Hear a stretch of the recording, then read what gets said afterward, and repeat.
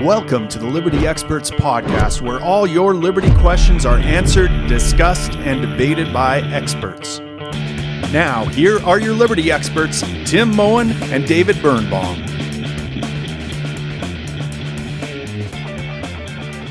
Yeah, so I started to think about gender as an issue for myself about 3 years ago. I started hearing about it. I was interested in it. I ended up interviewing. My first interview of the safe space was someone who identified as non-binary. And I remember being very uncomfortable when I was talking to them about it and hearing, it made me uncomfortable because I associated with it. And then, I don't know how much, I'm going to share, I'm going to produce a properly produced video where I go through the whole thing. But right. Basically, I was freaking out right away. Within a couple of months, I came out as non-binary, but it just went into the ether. No one engaged with me about it. I posted something about it, and I was just trying to kind of work through it and think out loud. But I was freaking out in therapy. There was something that made me think I was a lesbian, right? So a woman who likes women. That's the word that really stood out in my mind. I told some friends about that, but I didn't know what that meant. And all of the sort of guidance, I disagree with everything that's sort of popular media about gender, which right. makes sense because it's definitely not in line with objectivism. But there was no guidance. I couldn't know actually how to come to this conclusion, right? What does it mean? I feel like a woman or whatever, right? Right. It didn't make any sense to me at the time. And so I sort of was thinking about it, dealing with it. The happiest sort of period I ever had was the summer after that. I had a lot of female friends. I felt really connected to them. I was much more emotional, writing a lot of poetry and that kind of stuff. Then I had a mental health crisis for a few months, and I from at the end of 2018, not directly related to this, but I was freaking out about this, relatively often, just kind of in the background, because there was so much chaos in my life at that time. Then I went to Waterloo, and the few months in Waterloo from December 2019 to let's say December 2018 to April 2019, that's sort of the most calm I've ever felt. I had a good routine. I was doing lots of mindfulness practices, and I really started to feel more feminine. And I started to think of myself in a feminine way. I bought some female clothes for the first time. And I really started to sort of explore this. And in my journaling at the time, it was sort of because I sort of said I was two-spirited, which is sort of one term for you're both male and female. Mm-hmm. And when I was journaling, I would sort of journal to myself, and there was a male and a female, and the female was so loving and compassionate and so many things I wanted to be, right? And I could show myself that, but at the time it was still sort of associated, I'm pretending I'm talking to my ex-girlfriend or things like that. But eventually it was no, I'm talking to myself, and there's a male and a female sort of, right?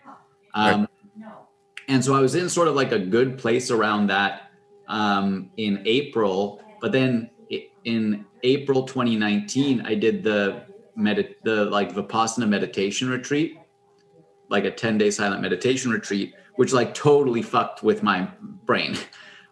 It rewired stuff. I couldn't journal like that anymore. It literally felt like it changed the way my brain worked. And so I didn't have access to that anymore. And then a couple months later, I went to the objectivism conference and got whole hog into objectivism, right? And so it was my right brain took over again. So I was half in crisis mode, half in I need to figure this out. So I was just obsessed with this stuff, right? And so almost felt I forgot about gender for a year. And then in March this past year, I had a certain sort of trigger of past trauma. And so it the feminine side came back with a vengeance. During that time, there was always sort of certain days where I'd be sort of grounded and feel feminine, but I was kind of living in chaos. But anytime I felt good, I felt calm, mindful, present, I felt feminine. And then, so then that trigger happened, and I had chaos from like March to August this year. And it was like, I started to sort of like, it was like when I would have therapy, it was almost like I was giving myself couples therapy in my mind, because I had the male and the woman, right, that I used to refer to as like the two. They were like fighting, and I couldn't get them to agree. I couldn't get them to negotiate, right? And we did an episode where I was talking about like your relationship with your wife, and like it was sort of like I was going through this in my head. And then basically I moved here to this apartment in September, and I started to finally calm down, right? So it was like August, I finally like dealt with, let's say, the trauma that was triggered in March. And so I finally started to calm down again. And I finally feel settled in my like objectivism studies and like this kind of thing. So it was like, okay, what am I going to think about now? What am I going to worry about now? And one thing that came to mind is like my personal style. Like I just wanted to care about my personal style for some reason. Right. And then by coincidence, I talked to someone who's a homosexual objectivist. He posted something about trans issues. I replied with a comment about like psychoepistemology and like how to think about trans issues properly. And him and I ended up talking for an hour about it. And like I asked a bunch of questions because like my right brain won't let my left brain, so to speak, relax and accept something unless it makes sense, right? Because like, I don't know if my emotions make sense. I want to make sure it's logical, right? Sure. And so it helped, like asking him to help me frame it, right? And just asking him questions about how does he think about it. It helped. And then when I went to Florida, basically, I was in a weird headspace, but then I wanted to drink coffee because coffee helped like make my subconscious louder, basically. And I was like terrified of drinking a cup of coffee, like terrified. And I was like, this is bizarre. Like, why? I asked myself, like, why am I scared of drinking a cup of coffee? And my mind yelled, because of gender. And it totally like it seemed to come out of nowhere for me because I'd forgotten, like I was dealing with it so much like a year and a half ago, right? It was very bizarre. But so I drank the coffee, and then all of this stuff started coming up, and it was like, a lot of hate, like a lot of self-hate. Like, how did I not focus on this for so long? It's so important to me. Like, and it felt like I had neglected myself for like a year. And then basically since then, that was at the start of December, while in Florida, I was spending a lot of time like introspecting, thinking about this, trying to understand what was going on, testing it. Okay, let's paint my nails, see how it feels. And I started to explore it, and I started to really think about things, and it was, and like pay attention to my body more, because like I struggle with that just generally. And it was the only answer that made sense. It was the only answer left. And so like, I had to accept it, and it was extremely difficult. And so I'm still sort of like, I've only come to accept it, 5 weeks ago or something. And it's been very, very difficult to deal with. Yeah, I can imagine. But that's sort of. Well, I'm not even in your body or your mind, and I'm trying to make sense of it. Like, it seems super confusing. I could imagine having that constantly going through your head about, what's the relationship? Yeah. What even is gender versus sex versus all these things. And, what does it mean? And when you were just talking there, I was thinking back to this book, or I don't know if it's a book or a psychotherapy kind of theory called Family Systems or something like that. I have a book here somewhere, I think, on my shelf about it, and dive back into it. But Stephen Molyneux used to talk about this all the time. And it's like, the theory is that, look, your personality is made up of, and your inner monologue is all these competing persons in dialogue with each other constantly, right? That you are not even aware of subconsciously. And I think family systems therapy helps you get in touch with these different voices, because basically the theory is that our personality is just essentially an amalgam of all the people that, impress themselves on our mind during our developing years. So we have the mother, the father, the brother, the aunt, all these different people, which your brain almost turns into archetypes kind of thing, and they're in constant dialogue and sometimes conflict with each other. Stefan Molyneux calls it the ecosystem, right? There's not like a self in there so much as there's kind of this committee of different parts of yourself that are almost like they're each their own person, constantly in dialogue with each other. And so the goal of the therapy is to try to get them into synergize, and to honor each one of those things, and not like, even if it was a voice in the past that traumatized you, it's like honoring that voice in terms of what have you learned? What does that voice now? How can you use that voice to contribute to your life in a positive way, and that sort of thing. So that's just what came to my mind when you were talking there, is like, because you're describing this kind of battle between two different voices in your head, almost going back and forth, and that sound. So my question is, just out of curiosity, how do you, I guess, define gender and versus its relation to sex and all that kind of thing? Yeah. So I can't answer that succinctly, right? So I'm planning, because there's so much wrong context out there. So I can send it to you personally, not all of the listeners, sorry, but I have an 8-page document. I've outlined every single issue that needs to be clarified. And I'm planning to do a 2-day, like 10 to 15 hour film shoot where I cover every single topic. And are these things you've thought about, or are you using this as kind of a tool for exploring all these questions? I've thought about, because like my mind wouldn't accept the fact that I'm transgender unless I figured it all out, basically. So I'm putting forward my view of the answers, let's say, or I'm not necessarily going to put it forward that explicitly, but I've thought about it. I know what my answer is, and I'm going to put it forward at least as a question. Like, maybe it's this way, right? But it's, like I'll say maybe not the only, but the fundamental thing as to actually being having gender dysphoria is like my mind's relationship to my body, right? So like when I pay attention to my body, there's physical pain now, like in my chest and in my genital region.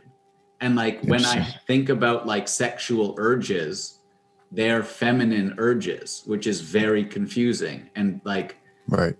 Like, and it's, not to get into it, this might make some listeners uncomfortable, but like that's there. And it's like, so clearly that's right. Like, when you say, sorry, just to clarify, when you say feminine urges, you're talking about how you would imagine someone who identifies as a female thinking, right? And so it's kind of like, it's more like, I don't know how to say it without being let's like explicit, right? Because basically I have a desire for my partner to act a way in sex that men would act. And I want to feel the way a woman's body would receive that act. Like that's the urge I have, right? Gotcha. And so it's very peculiar to me. But like there's a real deep desire and pain for different genitals, right? Interesting. Which is totally not the focus of, like, it has nothing to do with how I want to dress and present myself, because not anyone can dress however they want and stuff. Like that's where the conversation is focused, and it's totally not important, right? And that's sort of a big issue with the larger narrative. But I do want to jump just to comment on the stuff you were saying about therapy. I don't know enough about the actual technique and stuff, but on the surface, I don't overall agree like that there's no self and that you have to sort of reconcile with these voices. But I think there's like a self that gets buried under those voices, right? And so all of the things you tell yourself, that's where that comes from your parents and this sort of thing. And you have to sort of reconcile with it. but then your actual self, is like the you that decides, right? Like your consciousness Right. that you're in control of. But for It's me, like the observer. It's like the inner observer that's observing that committee kind of talking back and forth to each other. I think there's like two observers. There's the like subconscious and the conscious observer. And so the subconscious observer is like sort of the deep self that has desires, that like you love shooting guns. You don't know why, but you love it. It's some deep urge in you to shoot guns, right? But I do associate basically with, like, for me, I don't know if this is true or accurate, but the easiest way for me to conceptualize it was there was like a father, a mother, a son, and a daughter. And it was really interesting because for a long time, when I started to sort of journal to myself, show myself compassion, there was the son, the little boy I'd been, who couldn't get his shit together. There was the father who was like, get your shit together. And then there was the mother who showed me a lot of love. But there was only an adult woman, right? And it was a big realization for me in therapy. Like, I think there's a little girl there too. Like, I think there's a young girl, and where is she? Why is she so buried? Because like that woman in my mind would have come from somewhere, right? Like type thing. Right.